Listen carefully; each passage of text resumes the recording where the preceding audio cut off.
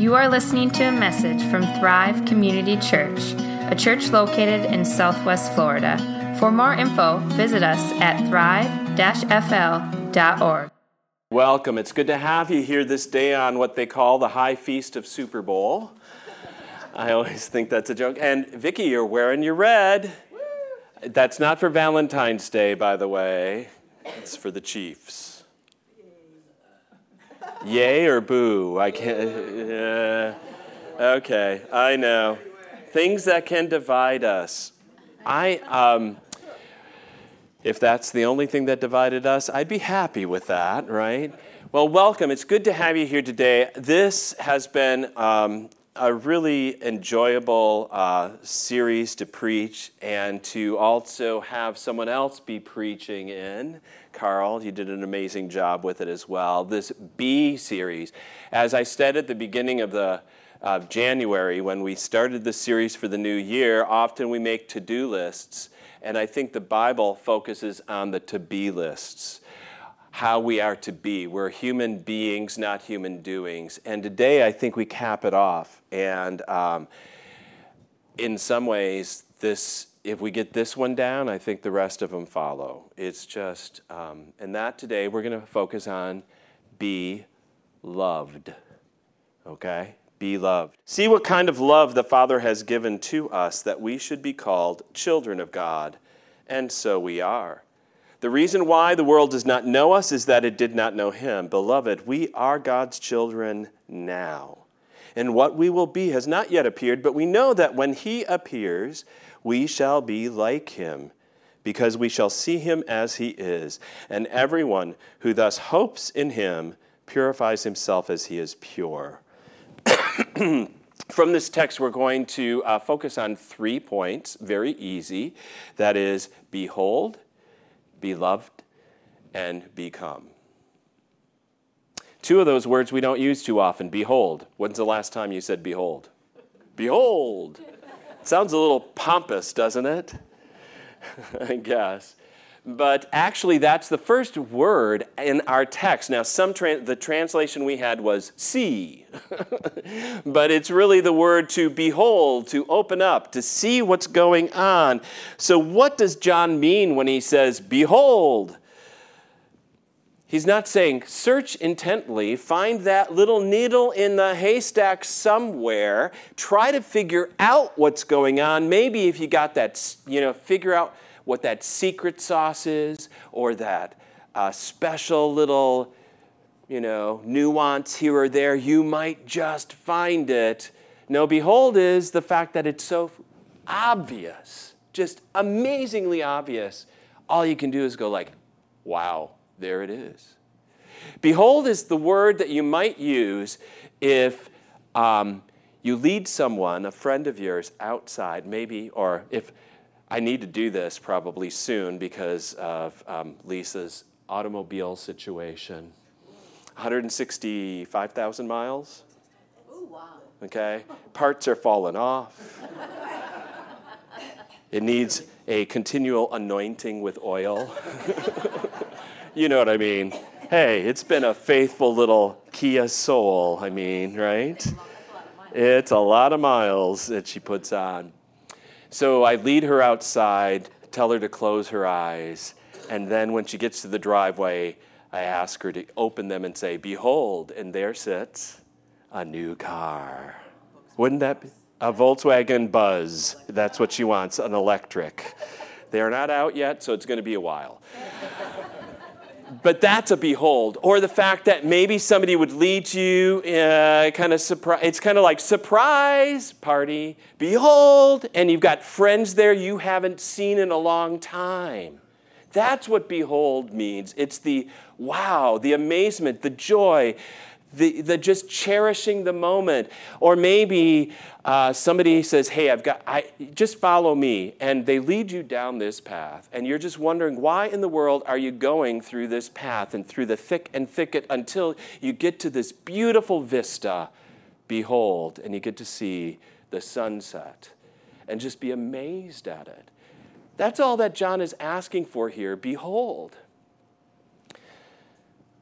So, Georg Strecker when he commented on this verse, he says the call to see implies the admonition to entrust oneself unconditionally to the gift of agape. And the word agape there is this unconditional love of God.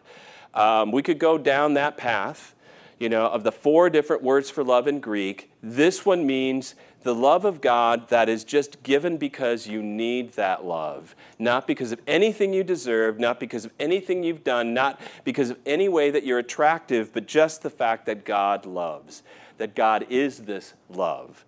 That's what John gets at. And behold, that means to just embrace it, be embraced by that love, to allow yourself to be loved.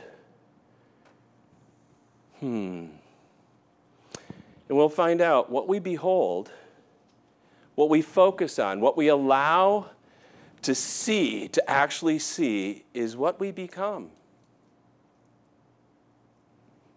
It changes us. It transforms us. But we'll get there. Our second point is simply beloved or beloved. When's the last time you said beloved? It would be a good word to use. We just don't use it. It sounds kind of old English-y these days. But it's a great word to describe what John says is the Christian life. In fact, John, who wrote this text, 1 John chapter 3, this letter, we believe is the same John who wrote the Gospel of John. Now, his name does not appear in the Gospel as, hi, this is John writing the Gospel. In fact, none of the 4 Gospels do the writers of those Gospels, the evangelists or apostles, write down their name as the one writing it. And that's no problem. They weren't focused on that. The gospel's not about them. They don't want the credit for it. It's not like they're stepping aside and pointing to the center of it all, Jesus Christ himself. But John does hint at who he is in this gospel. By the end of the Gospel of John, there's a phrase that he uses, and it says, "the one whom Jesus loves." That's all it says. Isn't that great? There's no better way to describe anyone than to say, I'm the one who Jesus loves. In fact, right now, I'd like you to turn to someone next to you and say, I know, guys, this one's hard. We don't like to, this feels a little weird, but still do it. Turn to someone and say, I am the one whom Jesus loves.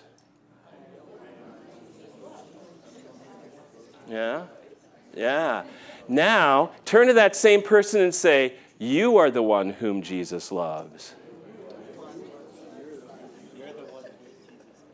That is your identity. That makes all the difference. Now, there's a lot of people in this world that will try to define you, whether you're a Christian or not in those terms as John just used, or in this letter that says, behold, what love the Father has lavished upon us, that we would be children of God, beloved, in this text.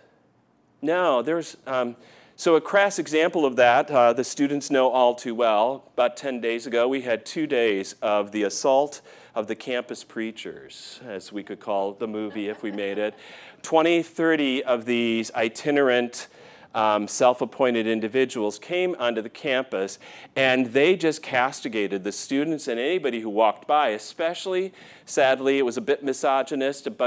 Anytime a female student walked by with shorts on, they, pointed out how they were sinners. Anyone with tattoos, anyone with different colored hair, anyone that looked anything different, anyone who's a, quote, sinner.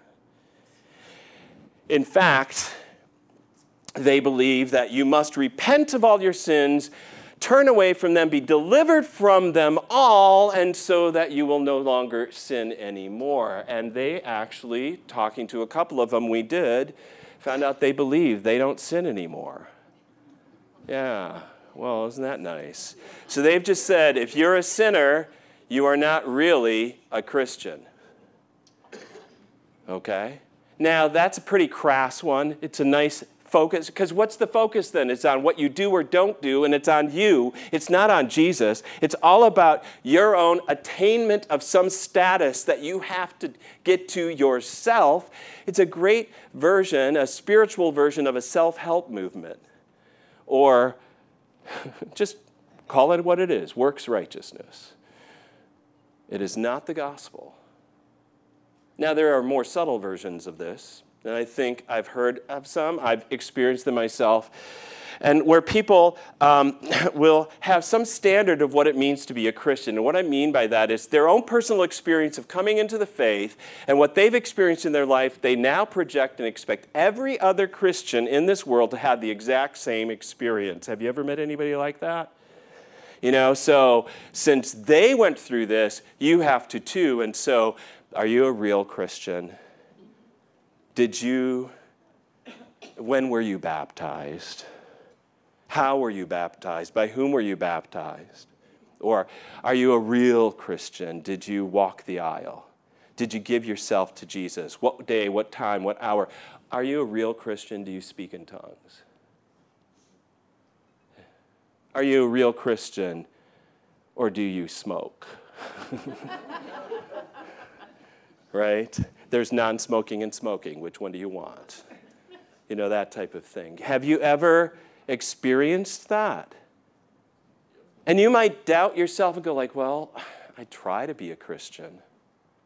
And you've just thrown yourself back on yourself as the definition of what a Christian is. A Christian is someone who does it, who tries, who's sincere, who's whatever. That is not the definition in this text. It's not the definition in Christianity. And if you think, well, I try to be a Christian, I'm not sure if I am, then you have not understood the gospel that John gives us here, or the gospel throughout the New Testament.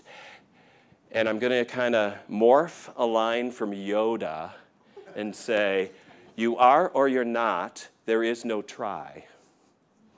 Okay? You are a Christian or you're not a Christian. It's not about trying, because the Christian faith is about your status. It is about your position that God has given you in Jesus Christ. You are a child of God. I am who you say I am. That's the song that we sang. It's not, I am who I think I am what I've tried to become. It's not at all. It is, I am who you say I am, God, and I am a child of God. Christianity is not about what you do or don't do. That's why Henry Nouwen, in his book, The Beloved, Life of the Beloved, says this. First of all, you have to keep unmasking the world about you for what it is. Manipulative, controlling, power-hungry, and in the long run, destructive. And I think all those tendencies that we see, even within the Christian church, of people judging others by their own standards about, well, are you in or out, are you really or not, are destructive in the end. They are not the gospel of Jesus Christ. They are not what God says of you. And he goes on, the world tells you many lies about who you are, and you simply have to be realistic enough to remind yourself of this. Every time you feel hurt, offended, or rejected, you have to dare to say to yourself, these feelings, strong as they may be, are not telling me the truth about myself. The truth, even though I cannot feel it right now, is that I am the chosen child of God, precious in God's eyes, called the beloved from all eternity, and held safe in an everlasting belief.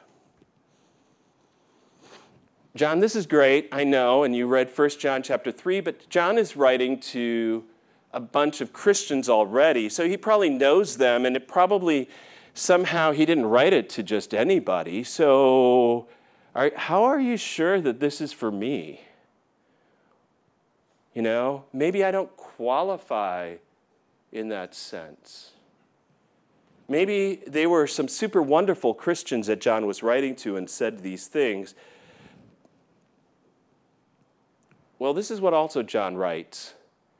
In his gospel, in the first chapter, he says, to all who did receive him, that is Jesus, who believe in his name, he gave the right to become children of God, who were born not of blood, nor of the will of the flesh, nor the will of man, but of God. It is for all who have received him. It is for all who measure up. all who have accomplished great things, all who have an amazing faith, all who are really trying hard. No. Not even all who have had the human willpower. Notice that? Not of blood, nor of the will of the flesh, nor the will of man. It's not your willpower that makes you a Christian, but those who are born of God, those who are brought into the kingdom through the gospel itself. You are a child of God. Now, my kids don't have to do anything to stay my kids. No, it's pretty obvious, right? And many of you know, no matter how old your children are, they're still your children, right? They could be 50 years old. They're still your kids. Oh, yeah. And I'll tell you, my kids, they could dye their hair. They could pierce their skin 1,000 times. They could move to Zambia. It won't change the fact that they're still my children. When my kids are behaving beautifully, they are not more my children. There's Lisa kids when they're handling beautifully. And when they're behaving badly, they're my children. No, but they're not less our kids. They can't change that status. It's not a performance. It's about status. Take this for an example. Maybe in the future we will have a younger president who actually has children, maybe a 3-year-old in the household. Okay? And so this younger president, what does this 3-year-old girl have to do to get the president's attention? Does she have to make an appointment?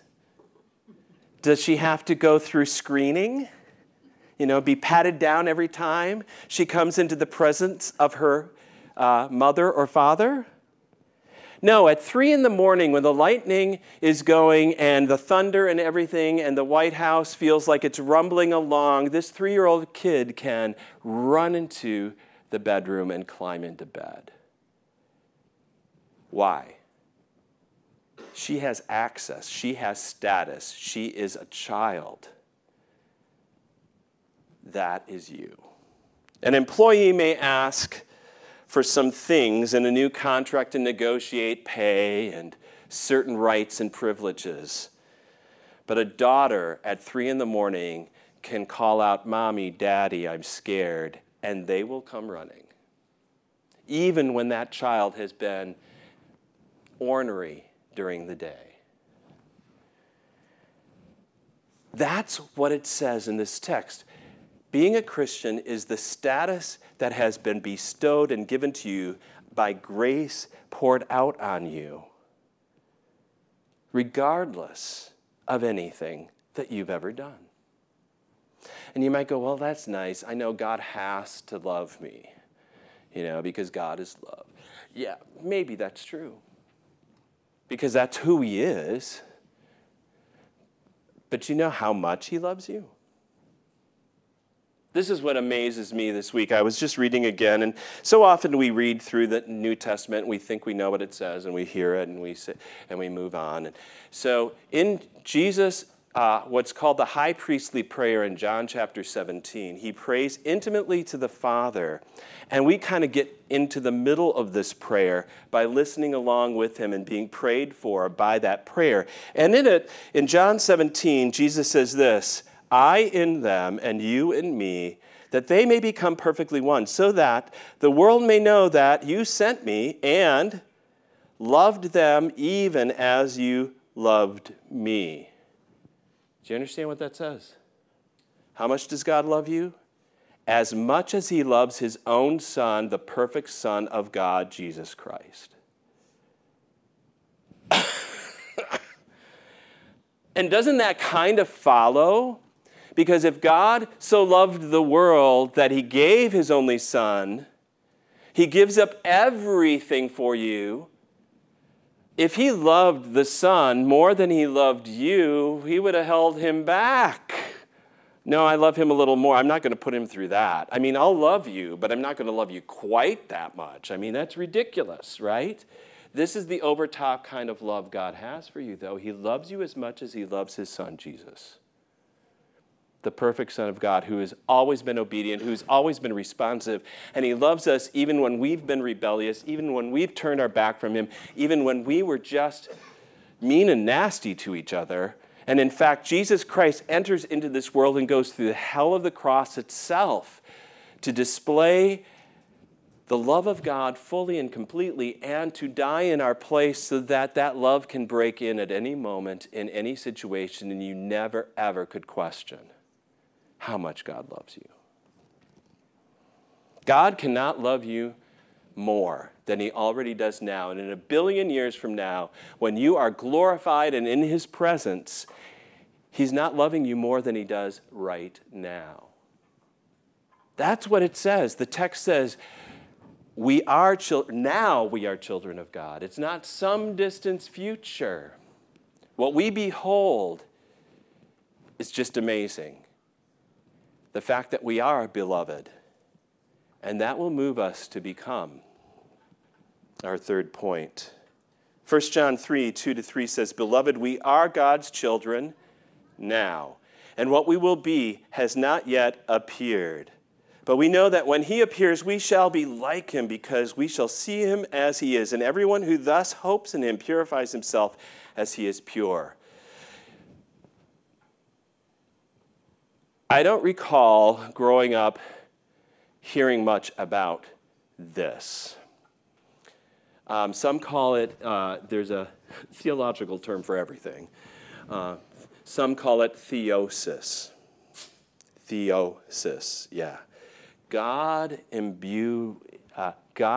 divinization in a sense, I know. Not that you'll become divine, but that you will be so imbued and glorified, you're gonna glow. You're going to be glorious. Do you see? He says, when he appears, we shall be like him, because we will see him as he is. Now, at my mother's funeral this fall, she had written down 1 Thessalonians 5, 23-24 as a verse that she wanted at her as part of the message. And it's the one I used, and this is what it says. Now may the God of peace himself sanctify you completely, and may your whole spirit and soul and body be kept blameless at the coming of our Lord Jesus Christ. He who calls you is faithful, he will surely do it. And that last phrase, he calls you as faithful, he will surely do it, is a promise. It is not a wish dream. It's not a hope. And so you have the God of peace, the God of community, the God of wholeness and shalom, and the God of love, who is going to bring you and sanctify you completely, so your whole soul, spirit, and body will be kept blameless for the return of Jesus Christ, who will then glorify you so much so on that day that we would look at you and be so astounded we'd almost fall down in wonder and worship, but for the one who's even more glorious, Jesus Christ. You are going to become that glorious. That's a promise of God. That's what he's intended from the beginning.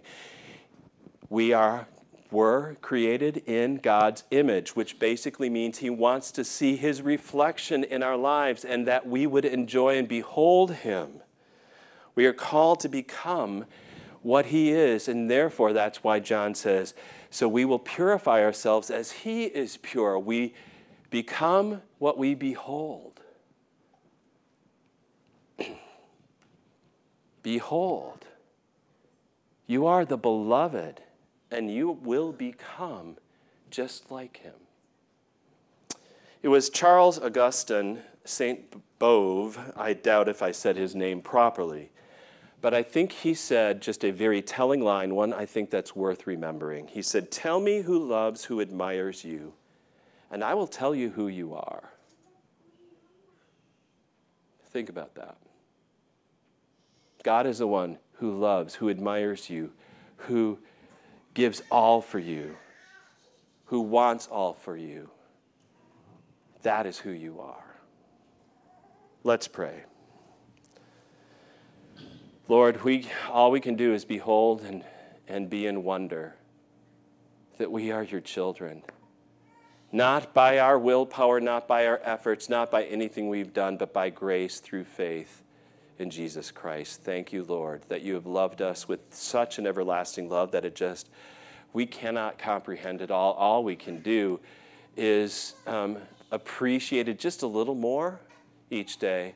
Help us to behold this, the lies that come at us from this world, that we don't measure up, that we're not good enough, that we're not this, that not that we don't qualify according to somebody else's standards, Lord, are not the standards. They're not the way that you have come. Lord, yes, true, we are sinners. If we would say we have no sin, all we're doing is deceiving ourselves, not you. But you are so faithful. You are so just. You forgive our sins and cleanse us from all unrighteousness. We confess them all to you. We lay them all down. Because of your love, Lord, we know that we are loved. Because of your love, we know that we are forgiven.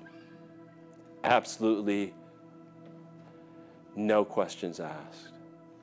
We pray, Lord, that this message today would truly move us to show this kind of love to others, that we might see them as you see them, that we might give them the hope that you have, that we would rejoice, that we would celebrate, and we would invite them to behold your goodness for their lives, Lord God. You know how many people have had tough times, and they're still going on. We're still recovering from the hurricane, Lord. We're still dealing with all the stresses and strains of the pandemic. It just seems to go on and on, Lord God. And others who have financial worries, and then others who, Lord, are facing personal losses and difficulties, Lord, in relationships. Help us to see them in the perspective of how we are loved by you, Lord God. You are our Father, and we are your children, and we have access to you. We have status with you. We can come to you whenever we're scared. Whenever we're filled with anxiety, we can cast all those things on you because you care for us, Lord God. We can do it formally, together, informally, anytime, Lord. We thank you for that. So as you have forgiven our sins, as you cleanse us from all unrighteousness, even when we don't, quote, measure up to the standards we'd like to live by, Lord, we know that we are loved, and we thank you for that.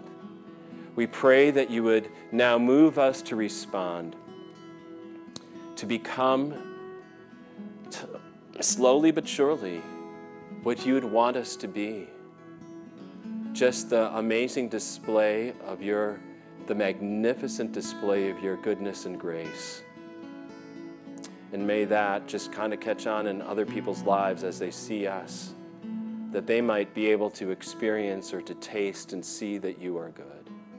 Bless us, Lord, as we continue in our service with our tithes and offerings, and prepare us with open hearts and open lives to receive the Lord's Supper this day. All this we pray in your name, dear Jesus. Amen.